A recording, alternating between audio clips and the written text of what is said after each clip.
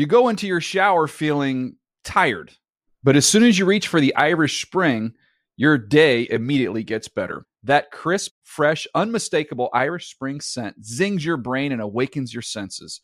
So when you finally emerge from the shower 37 minutes later, because you pay the water bill so you can stay in there as long as you want, you're ready to take on the day and smell great doing it. Irish Spring Body Wash and Bar Soap. Fresh, green, Irish. Shop now at a store near you. Hey, everyone. This is Jody Sweeten from the podcast How Rude, Tanneritos. I've been needing a quick getaway with my family, and the 2024 Hyundai Santa Fe is the perfect vehicle to take us there. It has standard third-row seating, so I'm able to pack my entire family, plus pets, in the car, while also having enough room for our camping essentials. Available H-Track all-wheel drive will get us through any dirt trails, and available dual wireless charging pads will ensure we never have to worry about getting stuck with a dead phone in the middle of nowhere. Visit HyundaiUSA.com or call 562-314-4603 for more details. Hyundai, there's joy in every journey. Getting ready to take on spring? Make your first move with the reliable performance and power of Steel battery tools. From hedge trimmers and mowers to string trimmers and more, right now you can save $50 on select battery tool sets. Real Steel. Offer valid on select AK system sets through June 16, 2024. See participating retailer for details.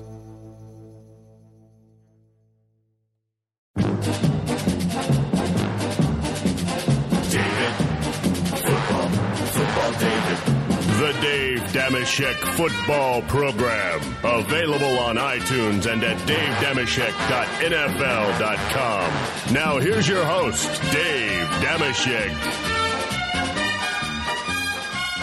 Hi and hello, football fans. It's your old pal Dave Dameshek. What's going down? I hope all's well wherever you are. Welcome to episode number 200 of the Dave Dameshek Football Program. Available, as always, on iTunes and at NFL.com/Shek.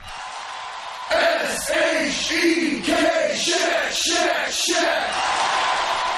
Yes, it is episode number 200. Where is the time gone? We've got a grand show lined up for you today. Joining us from the Pittsburgh Steelers, it's appropriate that on this auspicious occasion we would have one of our very favorite football players joining us from the Steelers. It's Ryan Clark.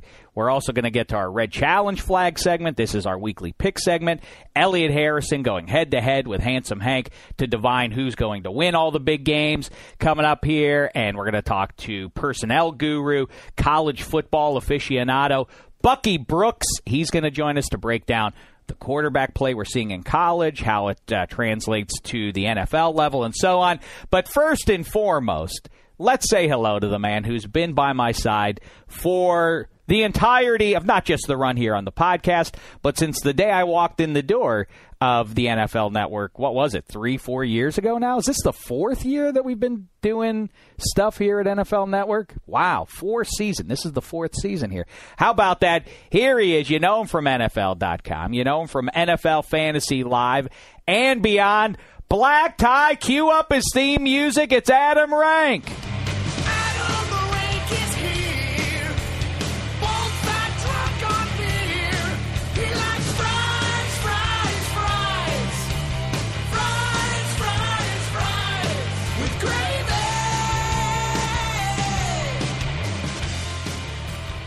Oh, Rank, do you like that? What's thanks, the poop, boss. fella? Thanks for having me. Sure. I don't know. I appreciate it. Anytime I can hear those tones from the great Dick Banks, I'm honored. Yeah. What do you think? Well, maybe that should be our, as we go forward, maybe we need a new theme song for Rank. Because Why? Because it references your love of fatty foods and you're no longer fat. That's an interesting thing. When you try to look at something over the course of a show's run or anything, we've been married now for blank years and look at the changes. I used to have hair. Rank didn't have hair then, but he did have about an extra 174 pounds on his frame. Not sure. That's been the big one. That's the biggest change from then to now since we started this podcast. So in hindsight, you're like, maybe I shouldn't have been doing those fat jokes, or maybe they shamed me That's right. losing all that I'd weight. like to think that that the latter is the case, is that I tried to, with tough love, I pushed you to be the best Adam Rank you could possibly be. I wish we could have, documented when we intersected, when I finally went below. It's funny you say that. You. There's a lot of guys. Do you think you're lower than me now? I would think. What's your number? I weigh 184. Well, I think we'd be just about that even. Cool. That's right around the same. It's funny. So when did we start this podcast exactly? Because we didn't do it the first year we did Fantasy Live together. No, it was at the summer afterwards. We started this summer. I remember the run up to it's still. But this podcast has covered 3 football seasons now. This would be its 3rd, right? Egad, that's unbelievable. And also, let's say hello to the man behind the glass who's been with us for the majority now of the shows. Not all of them, of course, because of his heavy vacation schedule. Plus, there were some other producers behind the glass before he arrived on the scene from the tie rack, the loveliest tie that we have in all our tie rack. It's Black Tie. What's the poop with you, fella? What's going on, guys? Great occasion. I feel good to be here. It took 200 episodes to get to this point where I feel good at being on this show, but it's here. Good. This would be a momentous time for you to step down. 200. Do like a Don Mattingly. Threaten us with something. I move a lot of things around just to have Rank on this special podcast. You moved and this so is how you generous. repay me? Fan producer Neil Dutton was the one who had to remind me to, hey, I know you're off on Wednesdays, but make sure that you go in. Hey, citizens of the Czech Republic and the Rank Amateurs and the Hank Amateurs, for that matter, did we ever decide on a nickname for your non-existent fan base, Black Tie? A lot of people were calling for the Black Sheep. The Black Sheep. I love that. I came up with that, right? You might have. I think I did. That's a pretty good one. I do enjoy that. Listen, we appreciate the gifts that you've been sending here to Studio 66. Believe me, our bellies and our livers have not. Rank, speaking of which, we got one from Rods the Bods the other day from Scotland. I was he here. sent some Glenfiddich. No, I know. I was wondering if that He doesn't entire remember bottle of being here, though. Glenfiddich is now gone. Well, you know what? I have a little routine. On Tuesday nights, I go out and have sushi. That's when I can take out Rosie McGee. When I look at my busy schedule, that's The the old one lady. night. Yes, my wife. That's the one night we can go out and have a night on the town. And then I went and blacked out on that scotch afterwards. Well, I'm glad to hear it. I don't even know how I got here today. Oh, we had haggis-flavored crisps. And it was a bevy of treats. But listen, don't feel obliged. But if you like to do it, I'm not going to stop you. I'm not going to do anything to stop you from doing it. Black Tie's upset. Why do you want us not to get gifts? I'm not saying we shouldn't. Hey, if you want to, sure, go ahead. But let me just letting you know. You can also drop us a line, #DDFP, comment on iTunes, tell a friend to tell a friend, subscribe, join the show, become a fan producer like a main man, Neil Dutton, Sarah Peters, and the rest of the crew, and just be part of the crew. While Rank's here, because I know you're going to run out of here to do your fancy TV show in your Fantasy Live in just a couple minutes. This here. is my heaviest day of lifting. I love that Rank came in though for the Ryan Clark interview. He'll be as soon as he calls in. Until he does though, let's just kibitz about this. Ryan Clark certainly would be in the conversation in our 200 episodes. Quickly. Okay.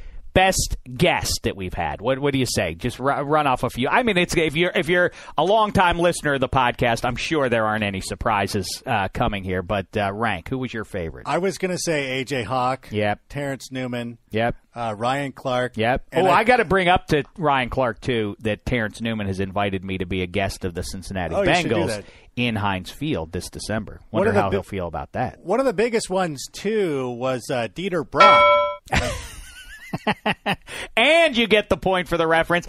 And I suggest on this auspicious occasion that we hereby retire the Dieter Brock drop game, and Rank retires as the official champion of all time in the Dieter Brock drop game. Dieter Brock drop. Well, I got to ask too. I go, as you know, anybody who followed it along, that during this summer of fan free agency, I chose the Chicago Bears as the team I will now support.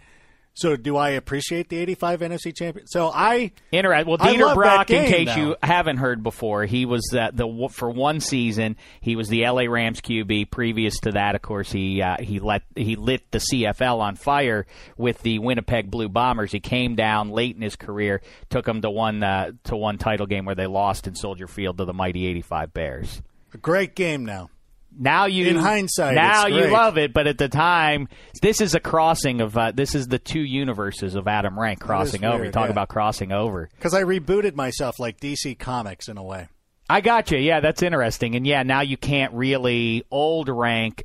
Shame the devil if they ever do figure out this time machine business. Oh, because then what happens? Can new Rank go back and watch that game, or could old Rank and new Rank watch that game in Soldier Field together and get into a fight? And if you did, old Rank would probably beat up new Rank because you had 178 pounds on him. Well, old Rank was like 4 years old, so it would be a little bit unfair. All but right. here's the thing: is I actually have. I'm trying to find these in the archives. I know my dad put Bears clothes on me. And there was photographs of. I'm trying to find those. You need that. I think that would be cool. Me as a little kid running around, because I remember there was one. I remember my mom had to snuck a picture because I put on a Walter Payton jersey and was upset, and you could tell from the photo I don't like this. What am I doing? And it's taken from a low perspective, like she's hiding it behind the birthday cake or something, snapping the photo so she could send it to my aunt. I think my aunt had sent it to me because I see pay off. Yes, hey, look, he put on this jersey, but the far away relative sent you a gift. You have to pay it off. Yeah, for no earthly reason. There's a picture of me as a 1-year-old, and I ended up going to Indiana University. There's a picture of me in an IU football jersey in Pittsburgh, PA. No one has any idea where it came from. It is not. Now, there is in Pittsburgh, an hour away, there's a school called Indiana University of Pennsylvania. It is not that. It is blatantly the IU Bobby Knight logo football jersey. It's a mystery where it came from. Yeah, because it couldn't have been a high school or anything. Because high school. I was a 1-year-old kid. I was 1 year old. I was one. But there wasn't a local high school that you. Because I guess it's got the U in it. So no, it's that logo that if you watch college basketball, that IU kind of blocky logo, and it's bizarre. Nobody. I said, why? Who gave this? No idea. Nobody has any idea. There's a photograph of me. Going through these. There's a photograph of me wearing pajamas, a Dolphins pajamas. Now that's weird, and that didn't lead you to anywhere except that Handsome Hank is a Dolphins fan. So see, it all comes full circle. All right, enough about talking about our 200th anniversary because no one probably cares outside of us. Who are your favorite guests, though? You never. I didn't answer. I didn't. Yeah. Well, you didn't answer, Black Tie. I have a couple. Yeah, I'm sorry. See, that's how my brain works. I forget what we're talking about. Totally. Can you fax these to us? Terrence Newman, obviously, he was good. He, has a lot of good drops. He was fun on the podcast. Told us a lot of great stories, like playing football with Michael Bay in the Transformers set. You also have a main man, Steve Smith, a couple of seasons ago. Yeah, Steve Smith. It has been way too long since we've talked to Carolina Panthers star. Do you think he's a Hall of Famer, by the way? No. You don't think Steve Smith gets to the Hall? That's an interesting conversation. That should be a new segment. Hall or no? We should Hall or Oates. I'm trying to think of what we could call it. Anyway, listen. You know what we should do with Steve Smith, Black Tie? Here's a request. See if we can get Steve Smith to talk a little NBA in front of tip-off here. NBA season's about to begin. He's a big NBA fan. That'd be a good one. Yep. Yeah, we should do that. Get his take on the Steve Clippers. Smith. Yeah, get the Clippers. Well, the Clippers are covering up the Lakers' banners. I love that. Why? I get the controversy that it's a slap in the face. You're a Lakers guy. Are you offended by that? No, they should do that.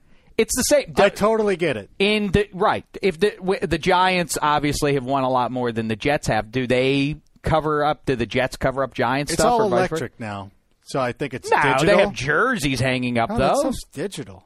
No, it's not.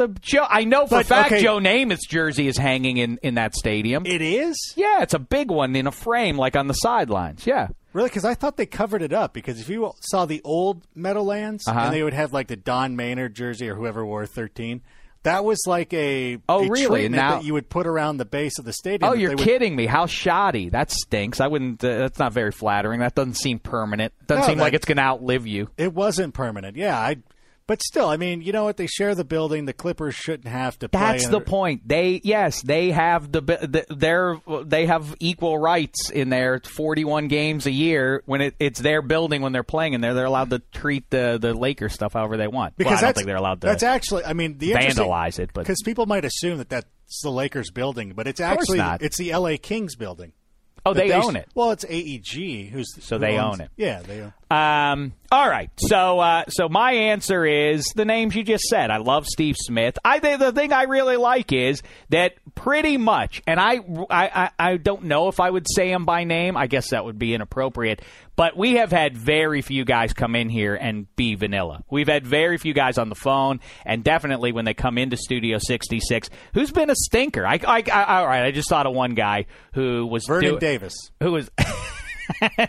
Can we not say anybody? It wasn't Vernon Davis, but you're close. There was a guy who was shilling for Niners. some product. There was a guy who was doing it as a part of a promotional thing, and we had him for 10 minutes. Oh, no, it wasn't. No, I'm sorry. Vernon Davis is awesome. We've talked to him before on this show. I've never talked to him before, no. Okay, I've talked to Vernon Davis. I'm sorry. You and I saw him, though, in New Orleans last Super Bowl week. He's great. I'm so sorry, Vernon. That's not who I meant. Patrick Willis. Patrick Willis. It wasn't. That wasn't great. He wasn't great. He just wasn't into it. Yeah, he wasn't a jerk. He just wasn't into it at all. You remember like chats when guys would do chats on the internet? And like I would moderate those one time, and Vernon Davis sat down, and I sat down. He was awesome. Remember him though? We were sitting in that place. I wish I could think of the name of Oyster it. House. Acme Oyster, and we were eating the delicious grilled oysters, and there was So Vernon good. Davis glad handing with some chums awesome. and everything. It was delightful. Gosh. It was Wednesday night before the biggest game of his life. All right, enough. I like all our guests. That's the Jake point. Johnson. That's who I was about to bring up. He's a sleeper. He came on once. A new girl. New girl. I Jake liked Johnson. him. He offered to star in the Dave Dameshek biopic whenever that works out. That's a passing resemblance at best. Oh, I get a lot. You know what I've been getting a lot of? It's not like it's He's your like the good-looking version of you. Chuck. Hold on. It's not like it's your doppelganger, but Yeah. when you're trying to cast somebody into the role of you Who can capture my essence? who can capture your essence. Yeah. Because Clooney would probably be too big budget. Yeah, and Brando's long since past his prime. I think he's in the ground. Clooney's too old as well. Yeah, we need someone who can really thread the needle there. Yeah, I'm not sure. I'll continue to scour. I've been getting a lot of tweets about I look like Lionel Messi. And I got that too. You look like Messi. I don't really see it. that. And I also the one that's offensive is when the NBA playoffs are going and people let me know I look like Manu Ginobili. That's a hurtful one. Yes, we share a bald spot, but his nose, big as my nose is his is off the charts compared to You mine. both have that even- scruffy, We're swarthy sorts. Yeah, that's for sure. That's not even close. All right. So, I don't know. Hawk, Terrence Newman, and Jess, and wouldn't you know it, at the perfect time, here to steal the thunder of everybody else. He's on the line. All right, let's get it going here, Black Tie. You listen to Dave Dameshek. Oh, Rank, what a treat. He is among our very favorites in all the ranks of pro football. Steelers, superstar safety, superstar human being to boot. Ryan Clark, what's the poop, fella?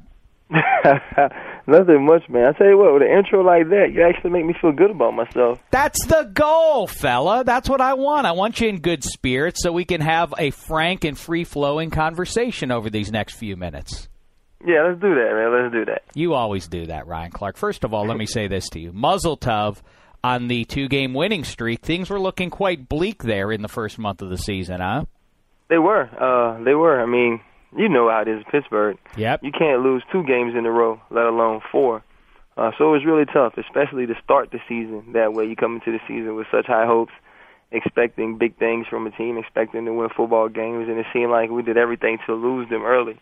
But during the bye week, I kind of took some flack here, or a big stink was made, saying I made a guarantee we'd make the playoffs or a promise that we'd make the playoffs. I never said anything even close to that. But what I did say is we have an opportunity with the remaining schedule to make a run, at the division, to make a run and get an opportunity to play in the playoffs. And I think, with winning these 2 games, we have another opportunity this week against Oakland to win an AFC game. And if we can do that, that's 3 AFC games in a row. Yeah, but, it's right because, I talked to some of the media guys back there in Pittsburgh week to week, and, yeah, you really were getting beaten up by the local guys there. A lot of the local media said, oh, no, Ryan Clark said this, we have it on tape, and then he went after Big Ben, and Big Ben shouldn't play like Big Ben. Where do you stand now with all that stuff? Is that all cleared up? Is that all in the rearview mirror? I'm not necessarily sure it's cleared up as far as the media was concerned. The one thing I do find extremely funny about the media is anybody who deals with me, who's ever interviewed me, ever had opportunity to talk to me after a game, I don't leave anything bleak. I don't leave anything gray, anything vague. What I say is what I say. It's going to be extremely clear. It's going to be black and white. I'm not one of those players where you have to add your opinion or infer as to what I was thinking. You're going to know what I said and how I meant it. Now, if you break that up and if you edited it, you can make it say whatever you want. But if you take what I say in its totality, take it as a whole, you'll know what I mean. As far as the playoff thing, I said I feel like with the remaining schedule, having 5 division games, that we will have opportunity to make a push at the playoff. And I also said, and it's regarding Big Ben, I was asked a question about Ben's quotes. Ben had one quote saying we're the worst team in the league, another quote saying it's hard not to try to do too much. As far as the worst thing in the league, I said I feel like he was emotional. It was after the game. It's miserable in Pittsburgh when you lose, so I can see how he feels that way, but I don't agree. I don't think Big Ben agrees, and that's when I went on to say how I feel like we can make a playoff push. As for the other thing, saying that Big Ben shouldn't play like Big Ben, I never said those words. You can make those words up. You can say, I feel like he said this, or Ryan Clark said this, but you can't quote me saying that. What you can quote me saying is we have to help him, protect him from having to feel like he has to do too much. Defense needs to play better. We need to run the ball better. We had to block better. We also needed to, get open as receivers, play better special teams. But on the same side of that, Ben had to spearhead that effort by understanding that as we were constructed, the people we had on the team, we weren't good enough for him to have to improv and for us to take sacks and have turnovers. I think all the people around him have stepped up to make him feel like he didn't have to do that. But if you watch the way Ben has played, he's played mistake-free ball. He's been extremely good. And when he plays like that, he's one of the best quarterbacks in the league. Mm-hmm. And so if people want to make us think about it, and if I get beat up, I really don't care. I'm loyal to the men in that locker room. I'm a captain. I'm going to say what I think is best for our team. You weren't literally beat up, though, right? Just to be clear. Nobody here is that brave. Okay, good. Okay, I just wanted to make sure that because I get offended when people come after you. But let me ask, in the locker room, is it weird? Do you guys? I mean, like whenever you have like a dust up with a coworker, it's always like an awkward exchange where somebody comes up and, hey, can I talk to you in the lunchroom for a second? Like, is it? Did you have a conversation with Ben like that? Has Ben leering at you across the locker room? Hey, Ryan, should we have a talk here? Sweet. No, I wasn't. It really wasn't like that. Obviously, I don't think in that situation he ever heard the comments. But with the media making a big stink about it and bringing it up, I mean, you guys are part of the media. You know how it is.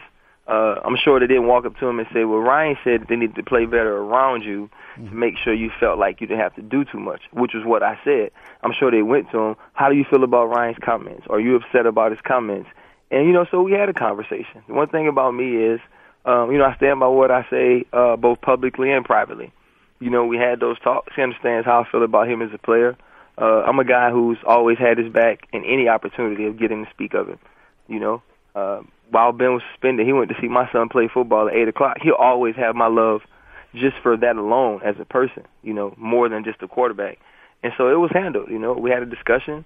I believe it went well. We're fine. Everything's good with us. And I think that's what you do. When you're two leaders of a team, when you're two guys who a team counts on to lead both on and off the field, you're going to have those things happen. But if you handle it like men, talk about it like gentlemen, and you move on. It's very interesting, and I do always remember what you told us. I guess that was last July or August. You told us that story about, you were out of town. Big Ben went out to see your kid play soccer, and you swore lifelong loyalty to the guy as a result of doing that. That's why when I started hearing these stories, I thought, I don't think there's a real kerfuffle between these two fellas. I just don't see it. I don't think Ryan Clark would go after Big Ben in any sort of personal way based on that story you told us over the summer. No, I really wouldn't. Like I said, I was asked a question. When the stories are put out, it's put out like I went on TV or I went and said, hey, let me talk about Big Ben. Everybody gather around and let me talk about Ben Roethlisberger. I didn't do that. I was asked a question. I answered the question. Now I can start being one of those people who refuses to do interviews. I can be one of those people who refuses to answer certain questions. That's not how, I've conducted myself during my career. I've decided to answer questions, win or lose. I've decided to uphold my obligations to the CBA, to do these interviews. And so I was asked these questions, and I answered them honestly. But I would never just go after any teammate, whether it's Ben or anybody else, negatively. If I had something negative to say about them, I would tell them first. And so it wasn't a negative place I was coming from. It was just honest. It was just truthful, understanding that these are the things I felt like we had to do as a team to win. I think anytime you speak of a quarterback ever, it's a problem. You can talk about anybody else on the team, but you can't say anything about a quarterback that's not glowingly positive, unless he's Josh Freeman. Oh, so somebody was watching Monday Night Football this week, huh? No, it wasn't even about Monday Night Football. But, Josh Freeman got beat up every week in Tampa Bay. Yeah, it's true. That's true. And it's very odd. You know a quarterback's probably on his way out and doesn't have the trust and the backing of a coach or a team when every week something negative is coming out of his own camp about him. Yeah, that was really wild. And as far as Schiano goes, he really was hanging himself out there. Of all the bashing of Josh Freeman over the last couple of days now, the thing that stands out to me, one, Eli Manning must have enjoyed it because it obscured his pretty mediocre performance against the Vikings. And two, Greg Schiano had to be happy because if Josh Freeman plays well, that really probably seals his fate in Tampa. Wait a second, you just let that guy go and he just torched the Giants? Now you're really doomed, Yeah, I think so, but even, aside from that, I don't think Josh was in a really good situation to succeed. Not having practiced with the team a lot, not having much time to really get a grasp of the playbook. It's extremely hard to go out there and perform at a high level with a new group of people, a new group of players, a new group of coaches in a different setting. So I don't know how well he was set up to succeed. But I think he can still play. I think he will have opportunity. The situation in Tampa was toxic. I don't think anything good was going to come for that. So for both sides, it was probably best for that to happen. But I hope he plays well. I hope he, finds a spot and lands and does extremely well. Yeah, I'm not trying to apologize for the guy. I have, I have no reason to, be in his camp or out of it. But I will say he did throw a strike to Jerome Simpson with it, in a manageable game there. If that's a touchdown pass, if Jerome Simpson doesn't drop it there, it's a 3-point game. He probably gets some confidence going, and maybe the heat wouldn't be as intense. But I guess that's the NFL. And speaking of the heat, what about, you're a safety, what about, as we jump around, and Ryan Clark is sure to be a national analyst at some point very soon, whether it's at the NFL Network or elsewhere. He's one of the very best in the business already, and he's still wearing a uniform.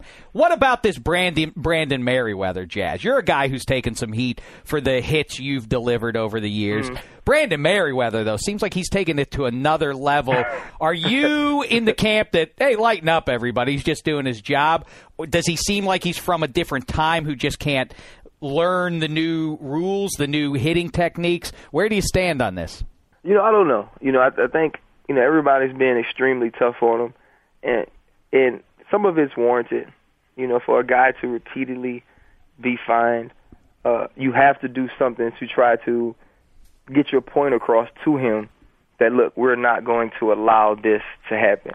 So I understand that. Some of the comments that he should never be able to play football again, I think that's going a little far to outlaw the guy from playing football. But we do need to do something that he understands what the new rules are.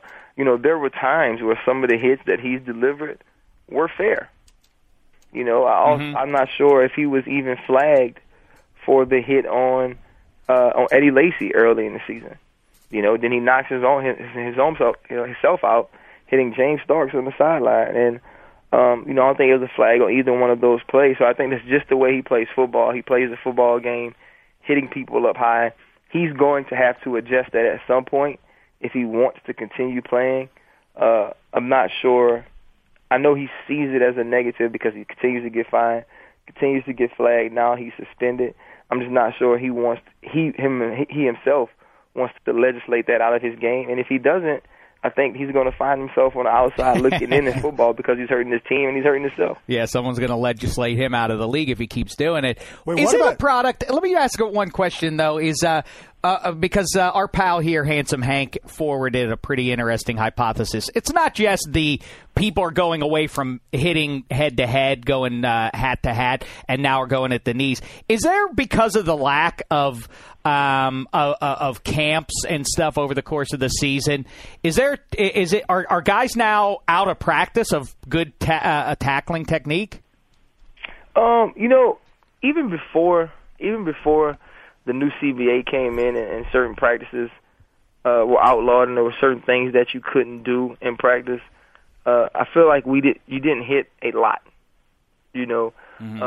I think when the Bob Sanders of the world started coming around, and when the Troy Polamalu's of the world started coming along, guys who make tackles without using their arms, flying at guys' legs or, quote unquote, launching at them in certain ways. And it looks good when you get a guy on the ground like that. It's pretty, So now you see younger kids try to do it, and then you see guys in college try to do it. And I think it's not being taught throughout the ranks as guys come up. So I think that's a little bit where the tackling has fallen off, both in its efficiency, as you see defenses miss tackles a lot playing the game now, and also in the legality of what the NFL is trying to legislate. So I don't necessarily think it's because of the camp. I just think it's the overall lack of teaching the proper way to tackle. And in our profession and where we are in our situation professionally, it's just tough to spend time tackling every day when there's so much else you have to worry about in order to stop these teams from scoring points. You talk about the lack of tackling. I say the hit of the weekend was delivered by Pat McAfee, the punter of the Indianapolis Colts. Did you check out his form? And if you ask me, he might have gone a little helmet-to-helmet on that guy. Should he be fined? Well, it was a runner. It was a runner. I wouldn't call it targeting. I guess you have to, it wasn't one of those target with the crown of the helmet type things. We also have to realize, you're saying he went helmet-to-helmet. Trendon, who went to LSU, he's an LSU alum like myself. Of course. He's a little bit taller than a little person. And I wanted to use the right term, little person, and not midget, because I know that's not correct. He's a little bit taller than a little person. So where else are you supposed to hit him? Okay. You know what I mean? It's either crawl on the ground and grab his shoestrings, or you're going to end up hitting him high. So we got to give the punter, the guy, a break. But it was a great hit. It was a great hit. He used the sideline to perfection. He rolled his hips. He should be extremely proud of that. I'd be proud of that. Tiger on Tiger crime. Wow, yeah, that's shots fired. Ryan Clark at Trendon Holiday. All right, real quick, a couple things for you, and then we'll let you go, Ryan Clark. First of all, the Raiders on Sunday, you're making the trip out to the East Bay. How come? I know that you weren't even on some of these teams, but why over the last decade, as bad as the Raiders have been, why can the Steelers rarely beat this team? It seems like they have your number. Any talk about that in the locker room? Like, why don't we beat these guys? It's been crazy. It's really been odd. We went out there in 2006 and gave up 98 total yards of offense, and we lost. I remember that one. I remember last year when it looked like, this game's in the bag, and then all of a sudden, the next thing I knew, you guys lost it. I will say this, for us, in our current situation, even though we're not a good enough team to overlook anyone, I think it really helps us that we've had so much trouble with the Raiders in years past. It helps us that we haven't gone out and won a game in Oakland, because Coach doesn't have to talk the Raiders up to us. He doesn't have to tell us how good they are or how hard they will be to beat for us, because it's proven. We've had trouble against this team, no matter who was quarterbacking, no matter where we were playing. They've given us difficulties. They've won games against us. So it allows us to continue to focus, to continue to work, and understand that this is going to be a tough game for us to win. You excited to chase around Terrell Pryor all day, Pittsburgh kid? Well, it'll be good. He's a kid that we saw a lot, around here. Back at Jeanette when he was playing ball. He's obviously a hometown hero, superstar. But on Sunday, he's just going to be the next guy, the next quarterback we're attempting to beat. But he just presents so many different situations and so many different ways that he can beat you, using his legs, throwing the ball outside of the pocket, running the read option. So it's going to be a tough week of preparation to get ready for him. But I think Coach LeBeau, I'm just going to come up with some things that allows us to keep him in the pocket and make him a pocket passer which will give us opportunities to make plays on the ball. All right, so you've got the Raiders, then you have to play the Patriots, and you have Calvin Johnson on the schedule. Then, hey, man, we just got to beat the Raiders I first. know it. I'm not asking you for your predictions because I know what you're going to say. There's not a game on the schedule you're going to say, oh, I figure we'll lose that one. But at Baltimore on Thanksgiving night will be crazy. I have to make you aware of something because you know, Ryan, when we've sat down, the one rule we have, no jive. And I want to make I want you to be fully aware of what's going on. Sunday, December 15th, the Cincinnati Bengals, the team that I feel like, I said before the season, I thought might win this division. They're coming into Pittsburgh, into Heinz Field. It may be a big one. It's Sunday night. I want you to know something. Cornerback Terrence Newman of the Bengals has become a bit of a friend here on the show. We like him. I'm not going to say he's better than you, but he understands that I'm a Steelers fan, and he's attempted to woo me to the Bengals sideline. He offered me, I want you to know something, he offered me a seat on the bench for the game as long as I rooted for the Bengals. How say you? I say, you know what? If you would even consider that, you're not the guy I thought you were. Oh, so now I'm challenging my honor. You know, and after speaking to your mother on the phone, while in LA, yeah, I have to say I would be extremely not upset, not mad, even worse. I would be extremely disappointed in you if you even considered that. That's something my own mother would say, and I'm sure she parks her car in the same garage as you. Wow, Ryan Clark. All right, so I have to really spend some serious time looking at the man in the mirror and asking myself what I'm all about. Would I really trade my honor for a front row seat to that game? I don't know yet, but I'm leaning your way, Ryan Clark. And I'm rooting for you guys to keep on going now. Beat them Raiders and beat them Patriots, and let's see if we can make something special. It'll be grand. Yes, sir. Well, y'all have a good one. All right. You too, Ryan Clark. Good luck to LSU, the remainder of the SEC Season 2, and hopefully we'll catch up sooner rather than later. All right, have a good one, guys. Dave. What a fella, right, Rank? I love him. He covers the gamut. He addresses his personal strife with the Pittsburgh media, and trust me, like I say, as a guy who's been keeping an eye on it, he really has. The local guys have been beating him up because they say, "Oh, he definitely said this." But I don't care what he says. As he said. No, again, yeah, figuratively beating him up. He has said that that the media guys say, "Oh, we know he said it. We were there. We watched him say it. And now he's backing off of it and so crazy." So anyhow, so he does that, but that you can also hear he can move pretty quickly into analyst role. He's on really the good. Merriweather stuff and everything else. Yeah. And then lastly, it's interesting to hear from a football player that honesty that those guys, because when we talk about with players, when we do our inside out segment and we get the real poop from guys in the locker room, and because we like to throw out our conjecture, and then these guys either validate it or tell us we're crazy.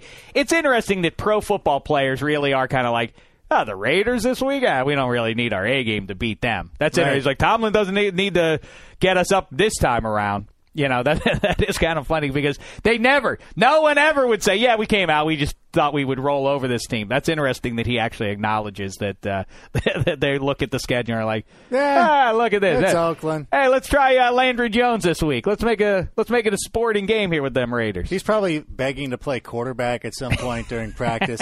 And speaking of the straight poop from players, I don't know if you caught B.J. Raji in the Packers game. No. On Sunday, of course, they're wearing those throwback uniforms. He had a big wet spot. Oh, no. On the seat of his pants, and one of the former players here just said, "Oh, yeah, he wet himself."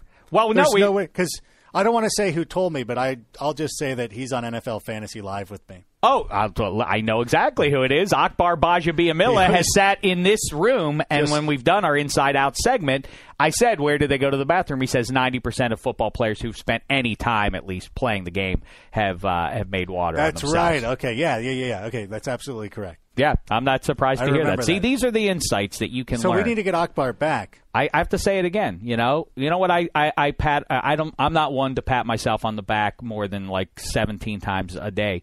But I will say collectively, this proves journalism.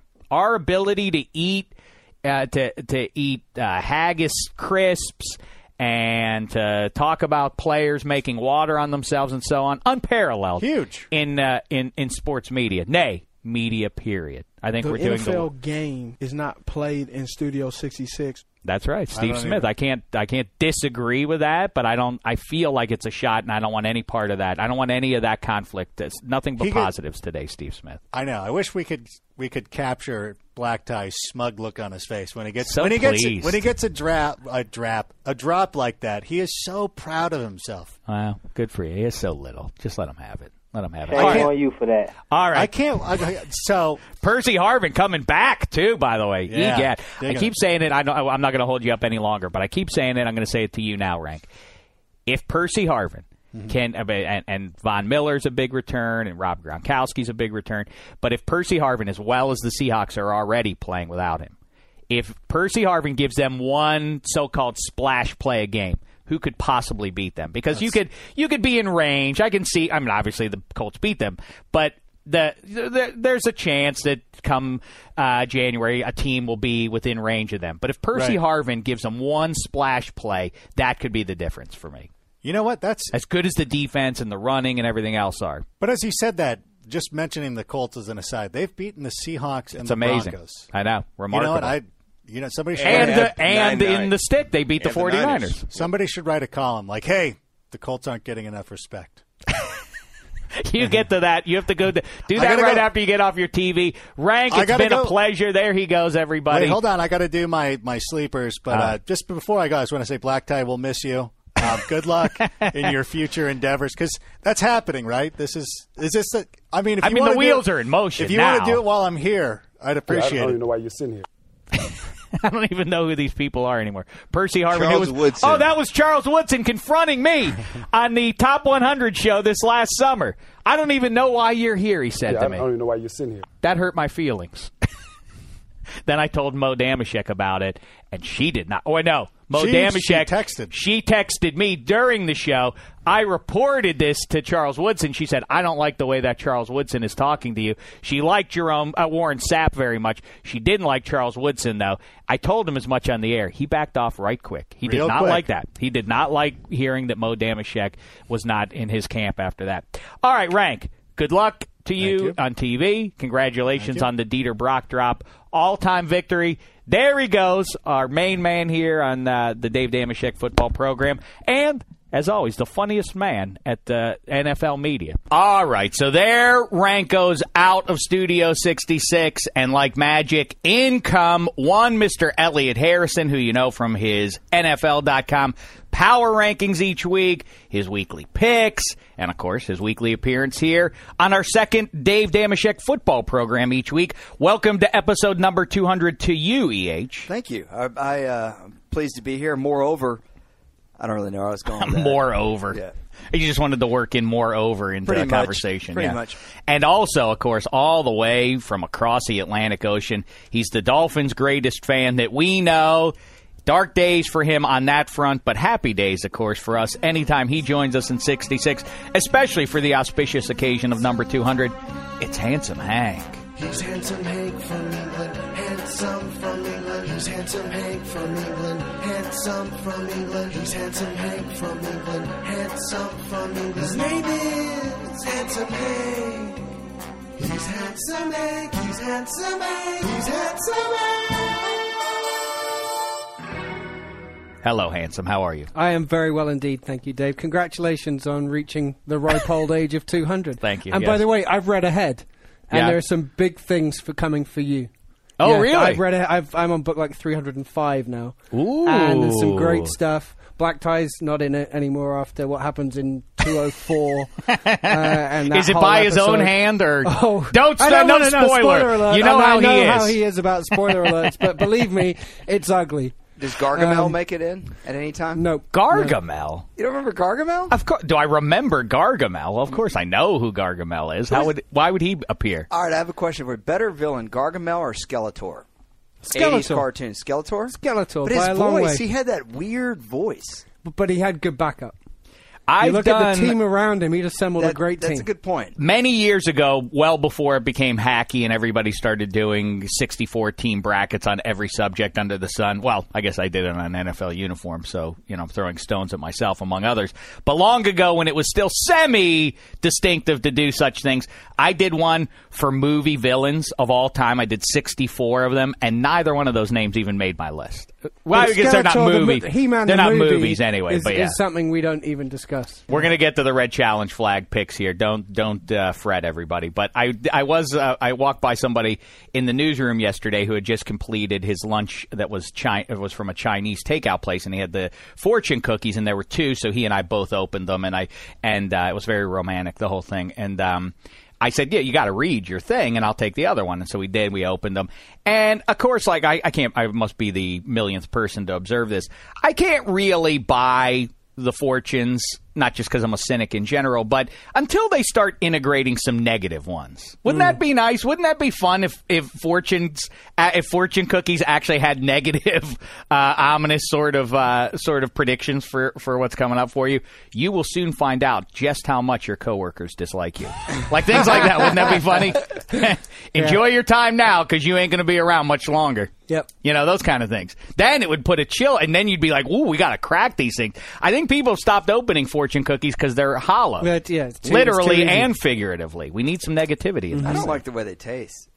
They're an adult taste. I kind of can take them now. As a kid, I was like, what's the point of this? It's a piece of cardboard. Yeah, right. Not good. All right, what is good is the Red Challenge flag segment, in spite of the fact that Handsome Hank and Elliot Harrison refuse to provide us with the essential conflict that all drama needs. They tend to park their cars in the same garage as we go through the biggest games each week, and one guy gets to pick the game. The other one has the opportunity to throw the Red Challenge flag and explain why the other is wrong. Let's get into it now. And I'm going to start with you, Handsome Hank. Okay. What I consider the most compelling game of the Week 8 slate here, it's the Dallas Cowboys traveling to Detroit to play those Lions.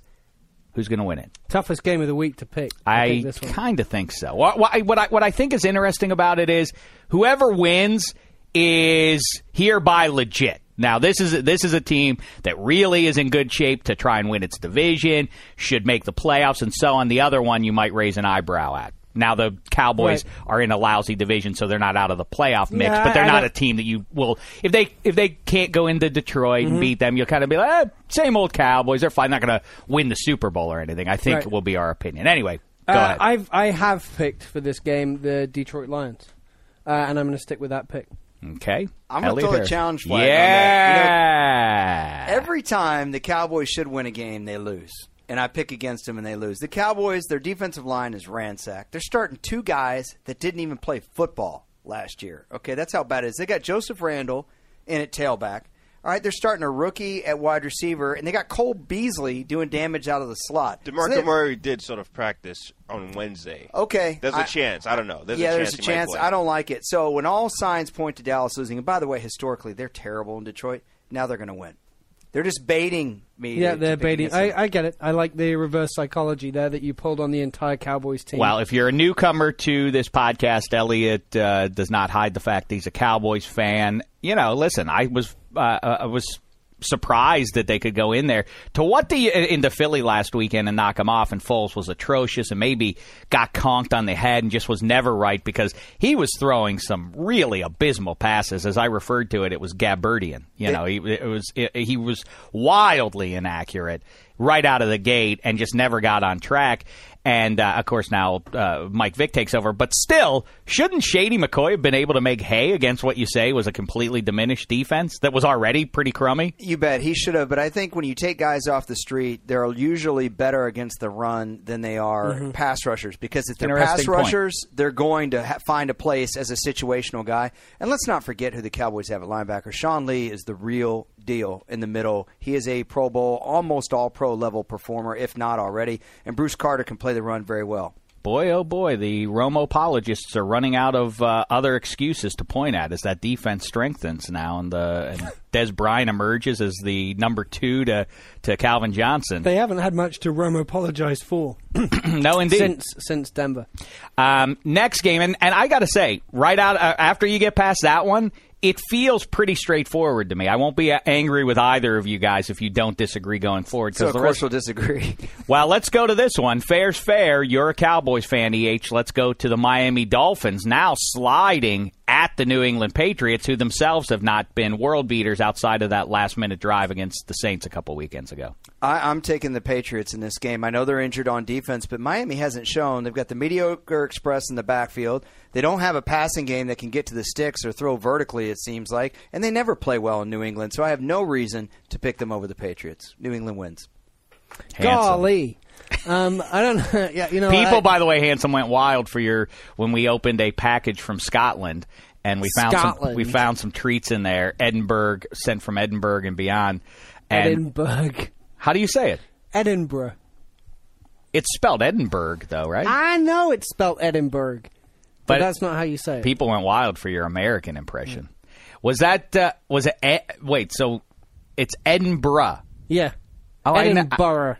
I didn't know that. I thought it was there you Edinburgh. Go. I'm here to educate. I appreciate that. That's what I try to do with our football to you. Yeah. I try to help you learn Back about again. Thank you very much for all your help so far. All right. I don't think the Miami Dolphins can win this game either. That said, I think we've all seen that the Patriots have won ugly through the course of this season, and if the Dolphins can do what teams have done to the Patriots when they've beaten them, which is get pressure on Tom Brady, which is, play well against those rookie receivers and kind of frustrate him in that sense.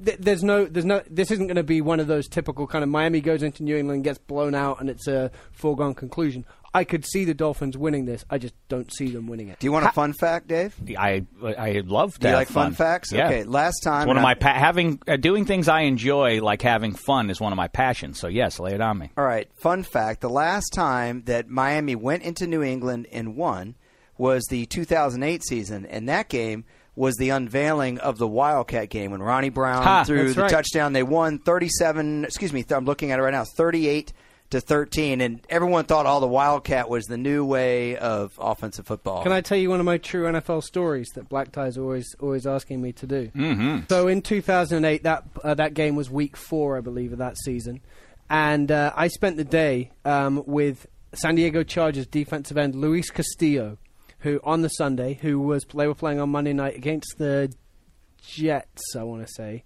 North Turner run team. And Luis Castillo was showing me what he does on a day off to prepare for the game. His mother cooks some delicious home cooking, etc., etc. Anyway, as the game's going on, there certainly weren't smartphones, but somehow I knew that this was happening and that the Dolphins were. I didn't know how, but the Dolphins were winning this game. So I said, hey, can we turn on the TV? I just want to see this. Taking over the remote of an NFL. I didn't. I just said, hey, have you... Whoa, look at this. He refused to put it on because he does not allow the Patriots on TV in his house. I love it. He said, you can watch any of the other games, you're not putting the Patriots That on. would be very frustrating in the short term, but you have to admire. The Steve Smith, our old pal Steve Smith getting into a kerfuffle with Janoris Jenkins this weekend. All that kind of stuff just makes football way more fun to me. The Jim Irsay, Peyton Manning. People just are missing the point of all that, like the around the league guys. They want to immediately just stamp it out. Like, no, you're reading too much. Who cares? So what? It's we want to read into it. That's what's fun about the game. Yeah, it's great stuff that an NFL player hates the New England Patriots. I like hearing that. And what's really interesting is growing up in Dallas, when the Redskins and Cowboys played, it was a huge game when I was a kid. It was always a Summerall Madden or primetime game. Never was it called by somebody else. And it was more of a story back then that Drew Pearson and Joe Theismann were friends because the rest of the teams hated each other. I mean, unacceptable to be glad-handing with the other guy. Now they go out to dinner the night before and everything. Exactly. So Pearson and Theismann went to high school together. They were from New Jersey, and that was the only thing that was allowed to have any kind of banter between two guys. So in 1983, they're both 12-2. They're playing for home field. The Redskins score a touchdown at Texas Stadium, and they start to do their little fun bunch where they all get in a circle and they jump to give a high five. The Cowboys defensive backs were so spoiled. I remember Dennis Thurman and all those guys getting in the middle of it. They got in the middle of it to try to break it up, and you don't have that in football anymore. You don't have that, and that's what made that so fun. And honestly, you could point to the salary cap because teams could keep their backups for years. So you hated – I mean, as a Steeler fan, you probably hated the Oilers or the Bengals backups. Here's a fun fact. Yeah, well, listen, here's a quick fun fact for you that I know Elliot Harrison knows, and I bet you know this, Handsome Hank, too. In Super Bowl X, when those two teams, the Cowboys and Steelers, played each other, the only guy who wasn't drafted by that team, so I don't remember how many guys were on the roster at that time, 44 probably. 40 or 43. Okay, so of all the players, every Pittsburgh Steeler had been drafted by the Steelers, and every Cowboy had been drafted by the Cowboys, save Preston Pearson of the Cowboys, who had been drafted by the Steelers. That is the coolest. That's a cool fact. That's about as cool a stat as you can come up with. Anyway, yeah, we're far from that at this point. That's why I always say, listen, the commission on down should be pushing to the players. Don't talk about how you're friends. Hey, I respect the hell out of blank player on the other team. No. Don't ever admit that. That's bad. WWE. Go open up the WWE playbook. Play from the way they do stuff to hype things. Anyway, all right. Hey, real quick, though, I want to ask you, Handsome, as a fan, how upset are you by or concerned or sort of this has been a quick slide. The Dolphins were early on a very good story, and I still think that the pieces are there for them to turn it around. Are still there. I agree. I think the pieces are still there. But you can point to, teams, when you start the season, first start, they got lucky in a couple of games. They had a couple of close games that they won, and equally they've had Atlanta, a couple of close games now that they've lost. So, I'm not surprised. If you'd asked me before week one, I wouldn't have been surprised that this was their record after 6 games. That said, the weakness is clearly the offensive line, which plays into the running game, which plays into the fact that Ryan Tannehill appears to be taking a step backwards, a slight step backwards. Bryant McKinney's, I don't think, going to be the answer to that, and certainly shouldn't be seen as anything more than a very short-term fix. But if they could get that straightened out, if McKinney comes in and plays left tackle and can do better than Jonathan Martin slides back to right tackle and does, last year when he played that position, he was good, and certainly Tyson Clabo has not been good up until this point. Maybe they get something sorted out. I think they seem to be built to win close games. I agree with that, and it's interesting that it's a long season, as people like to say, and we are just 7 weeks now in, and I wouldn't be surprised if the Dolphins wind up 10-6 or even 11-5.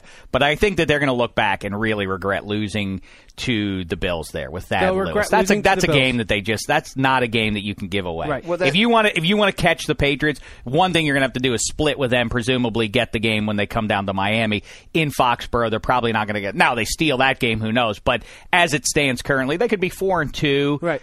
So they take that loss to the Patriots, but that's a bad loss. But what at home I do to like the Bills. about that team, and I think it means you're always going to be in the game, is that their secondary is pretty strong, and their defensive line and the rotation they have of players in the defensive line mean that they can consistently get pressure on quarterbacks. The thing that I hated, and I called Hank the other day and told him on the phone that I hated about that loss, we're so starved for good NFL teams right now. I mean, we have a watered-down league. I mean, there's just all these teams are so mediocre. If you look at that Dolphins loss, okay, it was at home to a team starting an injured backup quarterback. Thad Lewis not fully healthy, and clearly he's not the starter there. Their most dynamic player on offense had 7 total yards from scrimmage, C.J. Spiller. The play of the game was delivered by a defensive back that couldn't play nickel for most NFL teams, and Miami's at home. How do you lose that game? It's just a bad one. But they're not. The current team, at least, is not built to blow teams out. They're always going to be in every game they're in this season. I guarantee is going to be within 5-6 points. And they're not going to blow anyone out, and they haven't done for a long time. And Luis Castillo included in this. If you don't reside in the New England region of this country, it's a shame because the Patriots are ready to be had. You can see we've been saying that for now a year that team is good, but they're not a world beater anymore. And if the Dolphins were playing a little bit better, I think we would really. But like we say, if they win on Sunday, then we will resume that Dolphins on their way to the playoffs talk. Real quick before you go, Handsome, and then Bucky Brooks jumps in here with me and EH. Redskins at Broncos. Let's go for one more here. The Redskins at the Broncos. All the talk this week. RG3 is back. How say you? I think he's back, but I don't think the Redskins beat the Broncos. I think the Redskins' defense is horrific, and the Broncos are going to put up a lot of points. All right, so, wow, that's as close to a good game as we have left here. I'm gonna agree with that. I think the Redskins, they've been running more read option. I talked to Alfred Morris on Fantasy Live Wednesday, and I noticed they've been running the ball more. And you want to do that because you run clock and you limit Peyton Manning's touches, right? Broncos have the number one run defense in the league. And it's not just because they've had big leads. I went and looked at the numbers.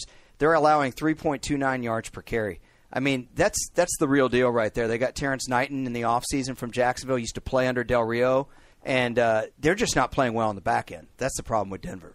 Well, and Champ Bailey looks like that's going to be a season. It might be a career thing at this point. Yep. He's old enough now that he maybe never fully comes back. He might be a Steve Nash, a football version of Steve Nash. He's long in the tooth is the bottom line. I went and here's more bad news for Broncos fans. This game is being played outside, and the weather is starting to chill a little bit. That's not good for Peyton Manning. He doesn't like when those things happen. All right, Handsome Hank, I bid you good day, sir. Go over to Edinburgh or wherever you're headed right now. Edinburgh. No, Edinburgh. I think that's where Scotty was from in Star Trek. I think you're right. Character Scotty. Before I go, I've got one mind-blowing stat for you. I love this one. Every team that's lost to the Seahawks this season has lost the next week. So they're physically beaten is what we can read into that. So Arizona, Atlanta, another game which I had a hard time calling. The Falcons are on the road in Arizona and depleted. May have an opportunity to win that one unless they break that streak. I'm not laughing at you for sharing that. What I think is, isn't it amazing that 6-8 weeks ago you would have said Atlanta is going to go into Arizona. Hey, they may have a chance of pulling that game out there. I mean, this the Atlanta Falcons we're talking about, and of course there's no wiggle room for them. They must win pretty much every game they play. And I don't want to ask a foregone conclusion off of Hank's point there, but has TD seen Raising Arizona? Oh, Black Tie. Let's play that. That's a good one because that's a great movie. Coen Brothers. Has Black Tie seen any Coen Brothers movie? Fargo. No. Has he seen Fargo? No. What are the best ones? Let's name the best ones. Fargo. Can I just say no to all of them? Oh, Brother, Where Art Thou? No. All right, Black Tie. Go ahead. Lay it on us. I have not seen it. Real quick before Hank gets out, actually, as he's walking out, a couple of quick DDFP notes. You started at the top of the podcast saying 200. Well, we started this podcast May 7th, 2011. Well, you and Rank did. That was the first episode.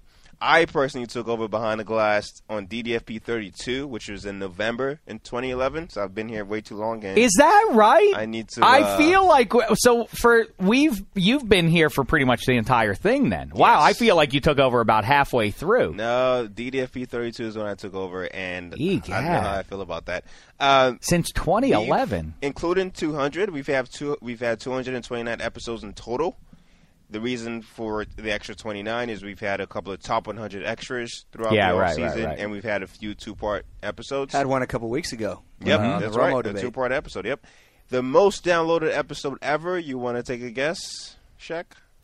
It would be. Oh, I bet I know what it was. It was the Jerry Rice one. The Jerry Rice episode. When I asked Jerry Rice, yes, it was. I've said I don't want to on this glorious occasion of episode number 200. I don't want to cast aspersions on other media members. But how is it possible, EH, that when Jerry Rice, Hall of Famer, he's been in the zeitgeist for now 3 decades. How is it that no one ever asked this man what kind of rice he likes better, white or brown? You know, it's weird that they did. It was mind blowing. It's offensive that no one has asked him was that. Like, what? I agree, but how do we feel about Spanish rice? Is that not... Well, we got into all of it. We asked him about risotto. Yeah. We asked him about pilaf. Do you have a favorite? Listen, I enjoy a nice risotto, mushroom, if you please. Fungi, I believe they call it in the old country. Yes. And second most risotto downloaded. con funghi, de funghi.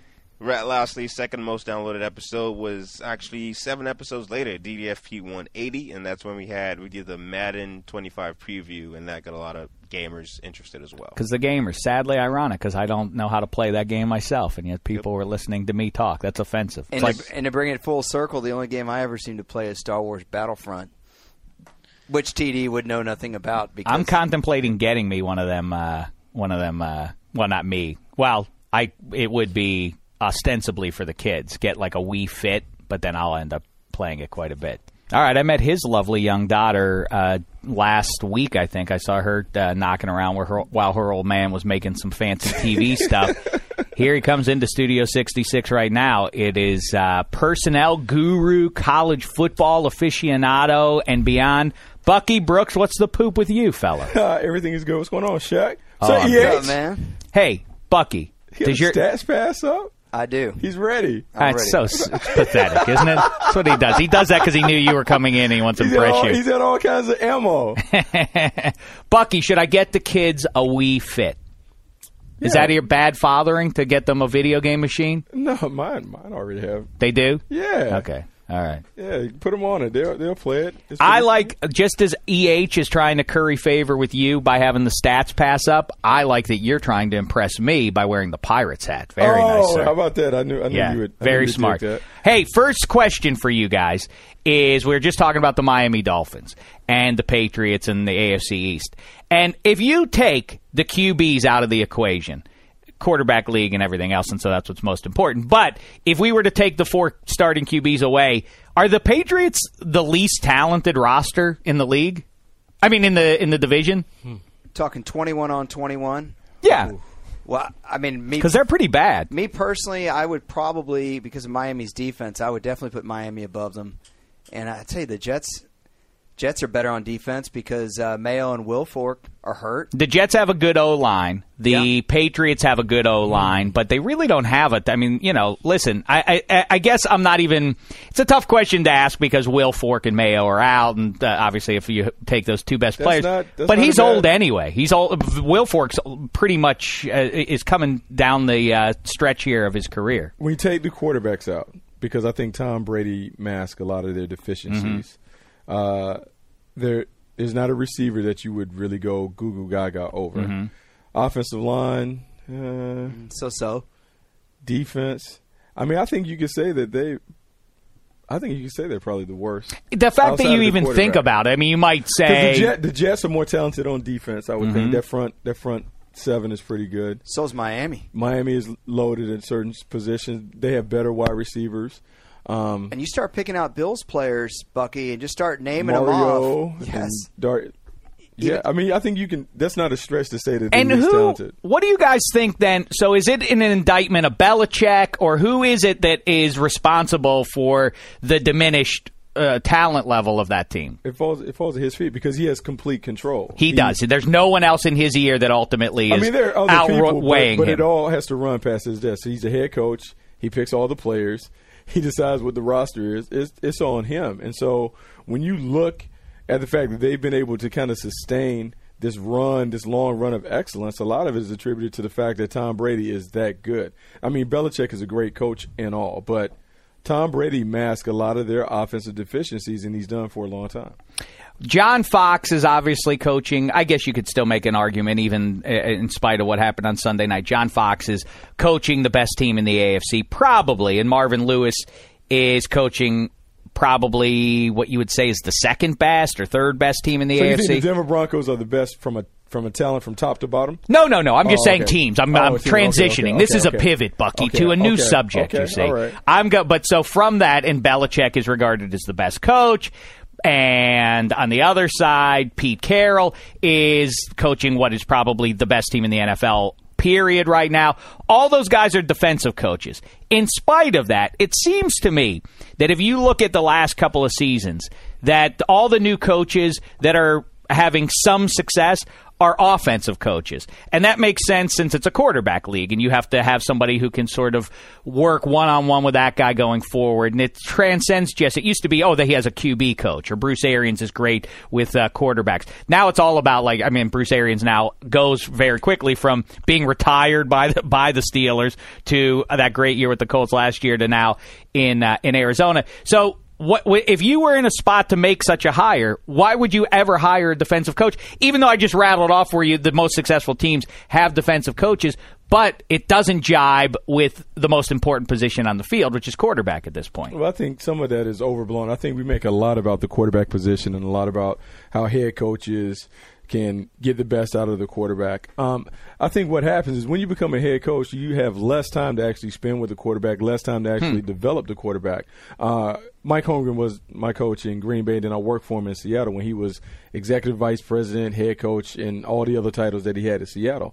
And the one thing that I believed, with all the other responsibilities, it took away from what he was really good at, which was coaching and developing quarterbacks. And I think when owners make that decision that I'm going to hire an offensive guy, a quarterback guru, what they fail to realize is, as the head coach, you have so many other things to juggle that it takes away from what you're really good at. And I think if you look at Jason Garrett, and the only reason I use Jason Garrett is because he's the most recent example, because he finally gave up play calling responsibilities. Because as the head coach, your job is to look at all three facets of the team: offense, defense, special teams. When you're the offensive coordinator and the play caller, your focus is laser locked on what calls do I want to make, who do I need to get the ball, what's the situation when we get the ball back. And so it takes away from what can I do to help Tony or whatever, because I got to look and see what the defense is doing and whatever. So our owners do it because they're familiar with scoring and what the TV people always talk about, but I don't know if that's necessarily the best way to go about it.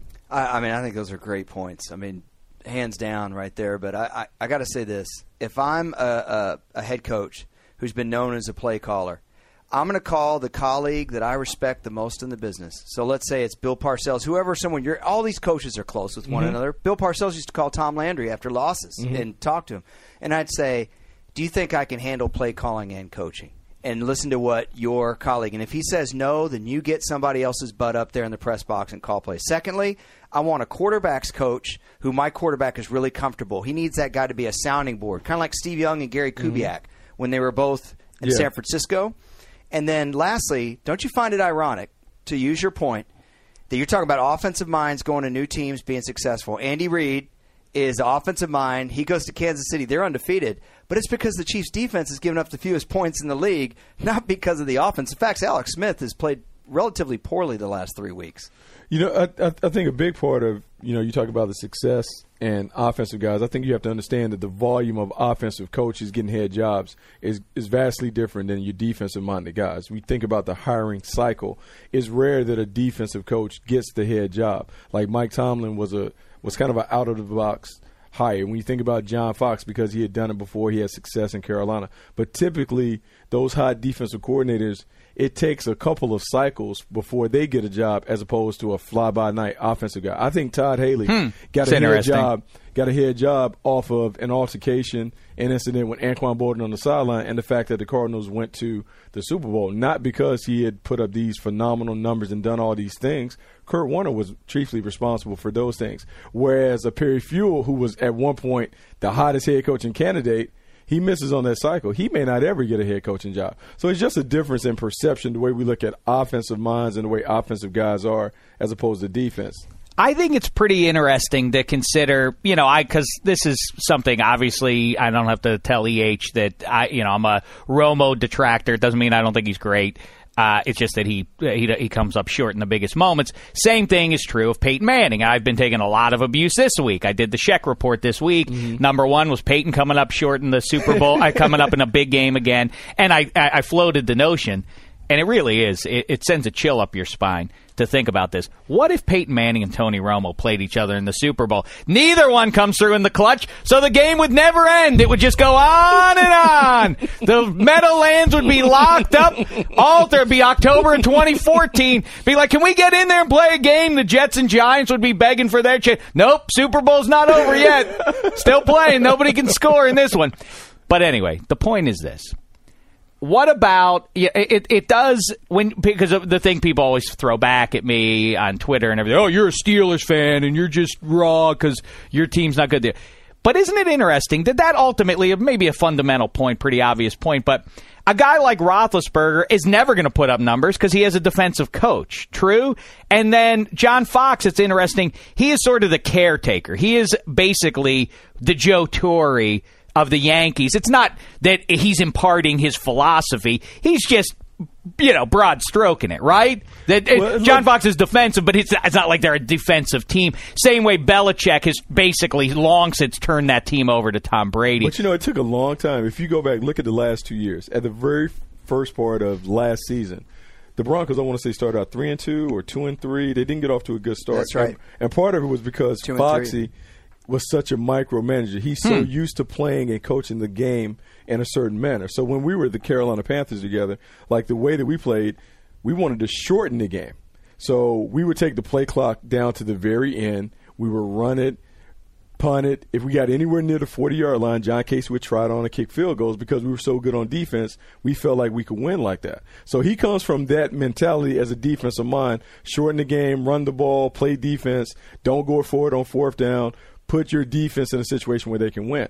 You have Peyton Manning come over, who is used to, I kind of run the show. I'm the orchestra. We go for it. We're aggressive. It's about the offense. The defense just kind of, get us the ball back, and I'm going to go do my deal. And it took them a while to kind of get on the same page, and only because I believe Peyton is a veteran that he will kind of entrust him to kind of do the thing on offense. But it's not natural or in his wheelhouse. That's what's interesting to me is that's what I wanted to say, and don't want to get in your way, EH, is it's funny that if as I'm doing this in my brain now, Aaron Rodgers and Mike McCarthy have been a successful partnership, both offensive guys.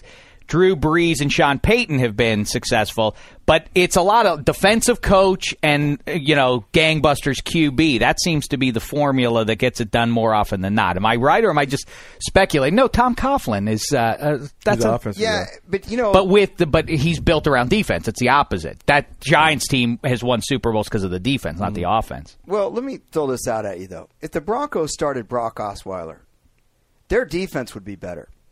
And you made that point about Romo, too. That's Romo, interesting. If the Cowboys started Kyle Orton, the defense would realize we got to play ball. And every play becomes over my dead body kind of play. Yeah, you can't just say it's all talent. It's Troy Polamalu is an over my dead body kind of guy. Like that play he made against the Titans where he jumped over the line.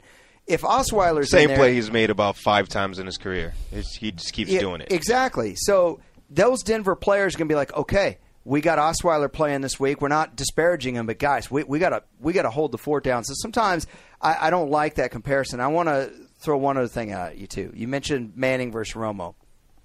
One of the reasons why Manning and Romo quote choke is because they don't throw 3 interceptions in the first half to get their team down 36-10. So they're in position late in the game to either have to make a play or not make a play. And the other thing is, and particularly in Manning's case, other than the 2011 season, the guy suits up every week, Dave. When you're out there on the field all the time and you don't play bad in the first half, you're going to be in in-game scenarios all the time. So, yeah, he's going to fail, but he has a lot of late-game victories. You know what? I really don't want to turn it into that conversation, but it's funny. I was talking to Handsome Hank, and maybe we could do this next week and revisit it. But I do love the idea that Handsome said, you ignore, when you bash Romo, Handsome said to me, when you bash Romo and Peyton, you ignore the other guys who you list as great quarterbacks that you'd rather have than them, and they don't make the playoffs every year. At least Peyton makes the playoffs every single year. And my response to that is... this wasn't Mark Brady who said this to you? Oh, I'm sorry. That's right. It was Mark Brady who said it to me. I'm sorry to another fellow who I like kibitzing with about these things. He said, "You're obsessive already about this Peyton Manning nonsense. It's ridiculous. They're always in the playoffs. How do you respond to that? Your boy Roethlisberger doesn't do that." Exactly. The team, the Steelers, have never been, even in the last couple seasons, have never been tailored to what Ben Roethlisberger wants in terms of weapons around him or anything else. They know he can overcome a lousy offensive line. Therefore, they're not fixated each year on addressing that. Whereas with the Broncos and prior to that with the Colts, everything is built around Peyton Manning. The whole thing is we're going all in. We're going to sleep on the defense a little bit. We're going to sleep on – and he's been also impossibly lucky in his career. He's gone from Marshall Faulk to Edge James, Marvin Harrison, Reggie Wayne, Dallas Clark, and you can say Dallas Clark maybe wouldn't have been that great without him, but still he's a fine pass-catching tight end, right? And, then he leaves Indy and goes to the greatest collection of receivers arguably of all time. And at both stops, he has had almost always a really good offensive line. Everything, and that's not by accident. I say impossibly lucky, but of course, both those franchises are tailoring things around Peyton Manning. So it's a little unfair to hold it up as, That's Roethlisberger. He's supposed to be a part of, that's kind of what I'm getting at. Tomlin is a defensive guy. The Steelers philosophically are that sort of a team. So they're like, go in there, Roethlisberger. Yeah, win us games when you have to, but it's about defense and running and all that kind of stuff. And that's also how the organization has been. Right. You think about Chuck Noll and how they played. It wasn't because of Terry Bradshaw. It was because they played great defense, because Franco Harris made plays, and because Terry Bradshaw would make selective plays in the passing game vertically. I think when you think about Tomlin and Big Ben, and the reason why it's such a kind of dilemma that I think Mike Tomlin has with letting Ben Roethlisberger kind of play his Sandlot frenetic style is because of the unpredictability that goes along with it. Mm-hmm. Defensive-minded coaches kind of like to know, okay, exactly what I'm dealing with, which is why they prefer the running game, because you run the ball. It's only one bad thing that happens, a fumble. You pass, incompletions, interceptions, all the negative things, and they don't like to think of it from that, whereas offensive-minded guys are go, go, go, go, go, more risk, let's light it up, we'll take this chance because we want to score points or whatever. So that is the difference when you have a defensive-minded guy in front as opposed to an offensive guy. And the only thing that I want to talk about with you talking about if a quarterback change happened, like if Brock Osweiler was playing, if Romo wasn't out, how the defense would play better. The defense would raise their level of play, but also the play caller would call the game differently without Romo or Manning on the field. And more runs, keep it more conservative. It'd be more balanced. So then it becomes more of a defensive style game as opposed to, hey, we believe so much in Tony Romo, we're going to let him out. And I actually think Romo is more like a Brett Favre type player, where you have to understand that with Brett, he's going to make those plays. And you have to be willing as a play caller to understand, like, he's going to throw the other team one or two, but he's going to make far more plays than he gives up. So I'm okay with it. With Romo, people don't give him the same break when he makes a mistake. When he had that great game early this year with the 5-tip, whatever he had, like the crazy game, and he had the pick late, everyone's harping on the pick. But without him, they're not even in that game.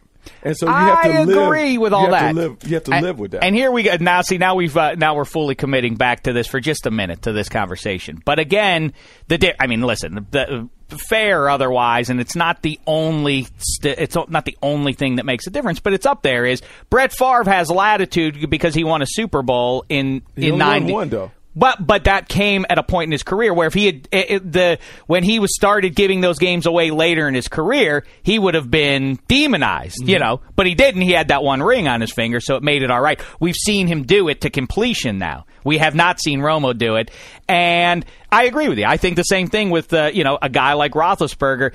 When you ask certain guys, a lot of football guys, I almost shake my head when I say, "Who's the best quarterback you've seen?" Gil Brandt. You've watched football for 50 years. You're as knowledgeable as it gets. You have an anecdote about every single guy who is even an NFL prospect, no matter where they're from on the face of the earth. Who's the best quarterback you've ever seen? Oh, Peyton Manning. I can't believe you say it's Peyton Manning, Gil Brandt. But certain guys who love football and the X's and O's come down to he's precise and he doesn't screw up that much. And over the course of time, he doesn't screw up.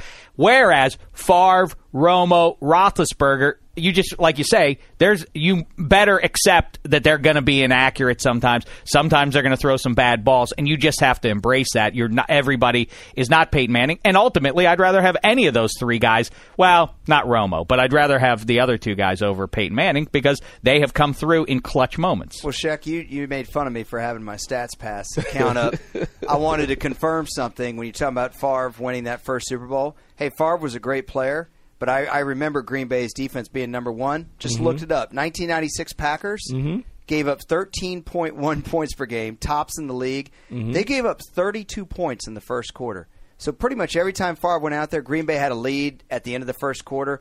Time to run it to Edgar Bennett and Dorsey Levens, start running some clock, and maybe throw some play action. I got you, but everybody... Now, I will say this. I was on those teams, and it was right in the middle of Brett's 3 MVP run. Oh, you played in the Super Bowl against the Broncos? Actually, I was in Jacksonville. I left mid-season to go to Jacksonville, but which had a good team 94. Also. We ended up being okay. But with Brett and the defense, that defense was loaded. But it's kind of one of those things that you can't quantify.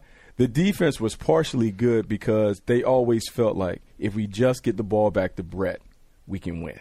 If we just can somehow find a way to get the ball back at the end of the game, he'll get us out of a jam or whatever. And I think some of that is like when you have a quarterback like a Tom Brady or whoever, like one of those Drew Brees is someone who has proven time and time again they can kind of bring you back. All you're hoping for is a chance to just get that guy back. That's what an elite or a special quarterback can do to your team. It can give you that hope, which makes you play at a different level. Some the window is open and it's bigger for some guys than it is for others. But when that window is open, you got to jump through. And Romo has been on some good teams. That's the point. It's not Romo hasn't been stuck on. Back to the thing about free agency.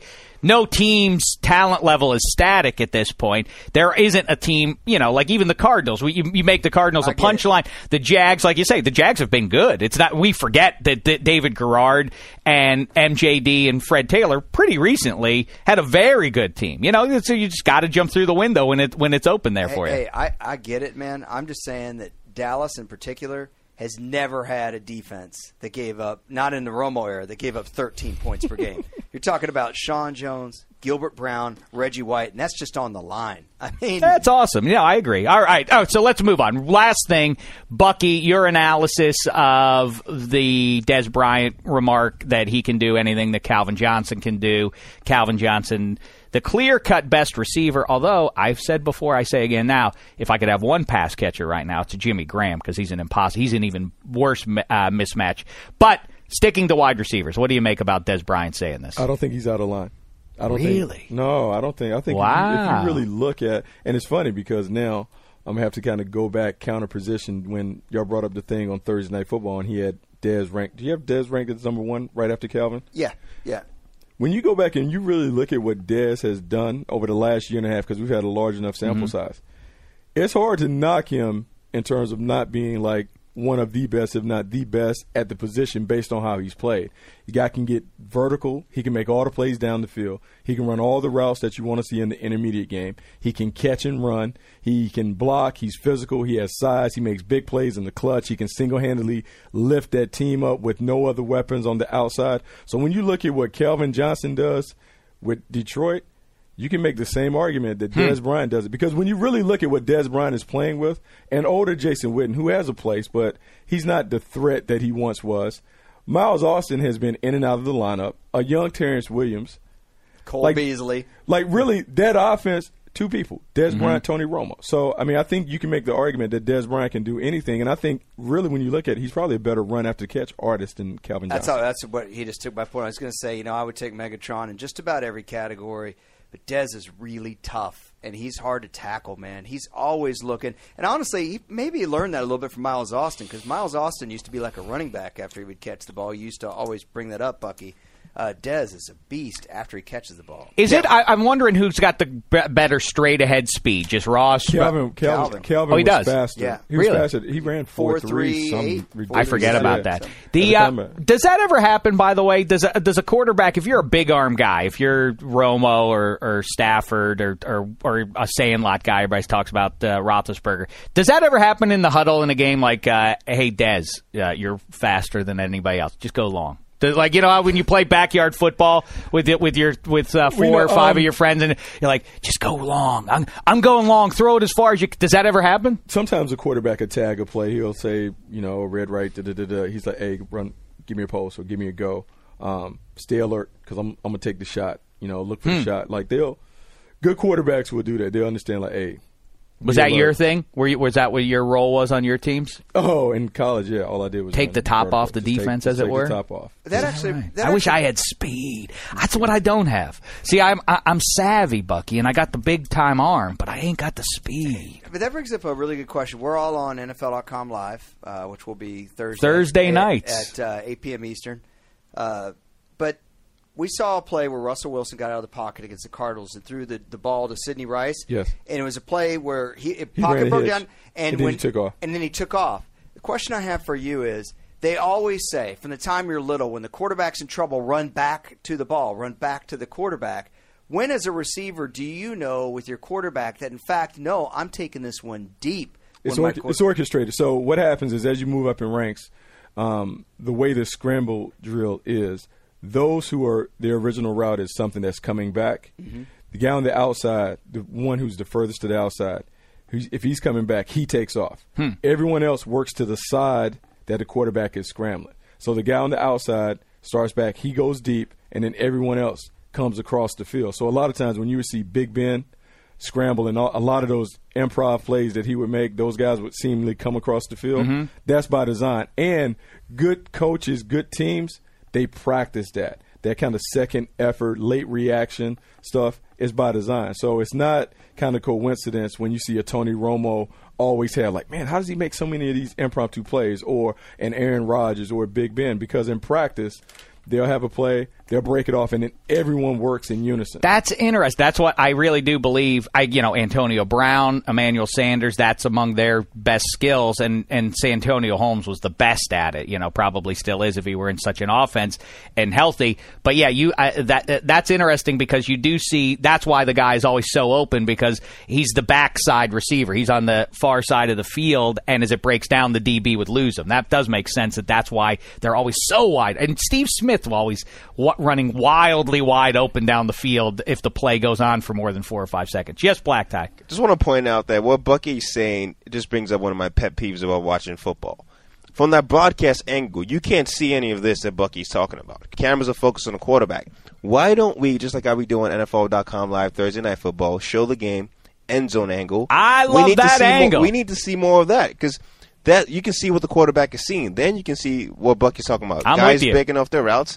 It's just always so anticlimactic just to watch. You don't know what happens until the player either catches the ball or he doesn't catch the ball. Like, I want to see the routes progressing. That's why I always say same thing. I agree that the all 22, not the all 22 camera. I love the low end zone angle from behind that you basically see what the quarterback is looking at. That's the best view. We're just conditioned on Thursday Night Football. We're conditioned to see that the standard shot from basically the line of scrimmage. Why is that? We need to change it. Why is that? I know it looks better. Because they didn't have the camera. Because I'm sure it's a technology thing that we haven't caught up with yet. I bet you they'll eventually start showing games regularly that way. But I think probably when football first started being shown on TV, that was probably they didn't have 8 cameras at every game, and so that's the standard shot. But I always say if you're buying tickets to an NFL game, hockey and football sit up high so you can see that. Baseball and basketball be down low. See the athleticism of the NBA guys is like nothing else. NHL, you're just looking at guys crash into each other. You can't see anything. Same thing with football. You're looking up. I always say that about Cowboy Stadium. The most expensive seats are those field seats, the luxury boxes. You ever go sit in one of those or go stand in one of those?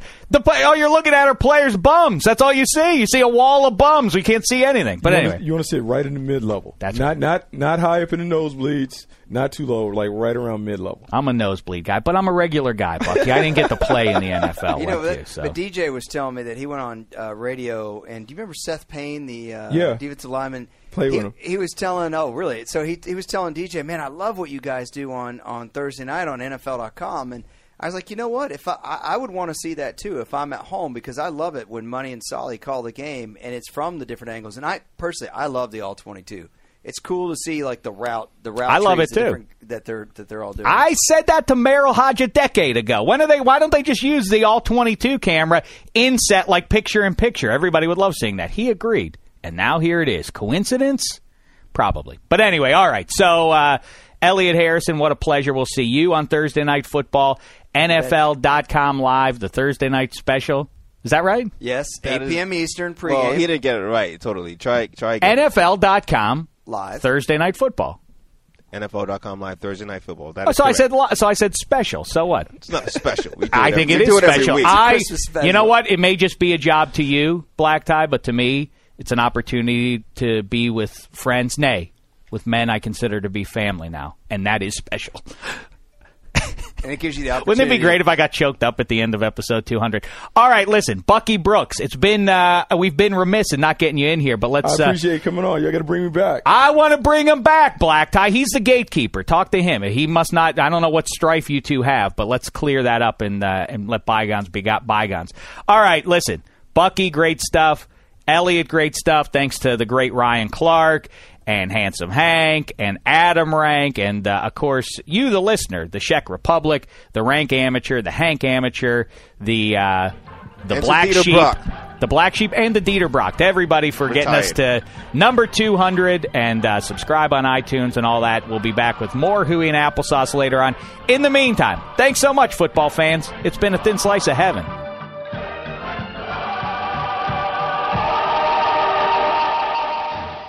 You go into your shower feeling tired, but as soon as you reach for the Irish Spring, your day immediately gets better. That crisp, fresh, unmistakable Irish Spring scent zings your brain and awakens your senses. So when you finally emerge from the shower 37 minutes later, because you pay the water bill so you can stay in there as long as you want, you're ready to take on the day and smell great doing it. Irish Spring Body Wash and Bar Soap. Fresh, green, Irish. Shop now at a store near you. Getting ready to take on spring? Make your first move with the reliable performance and power of Steel battery tools. From hedge trimmers and mowers to string trimmers and more, right now you can save $50 on select battery tool sets. Real Steel. Offer valid on select AK system sets through June 16, 2024. See participating retailer for details. Whether you're a savvy spender maximizing your savings with cashback rewards, a thrifty rate watcher seeking the lowest interest, or a travel enthusiast looking for extraordinary perks, Kemba Financial Credit Union has a visa to complement your lifestyle and unique needs. Apply today at Kemba.org to unlock a limited-time 2% cash back on purchases and pay 0% interest on balance transfers for an entire year with a new visa from Kemba. You deserve a card that works for you. Restrictions apply. Offer ends June 30th, 2024.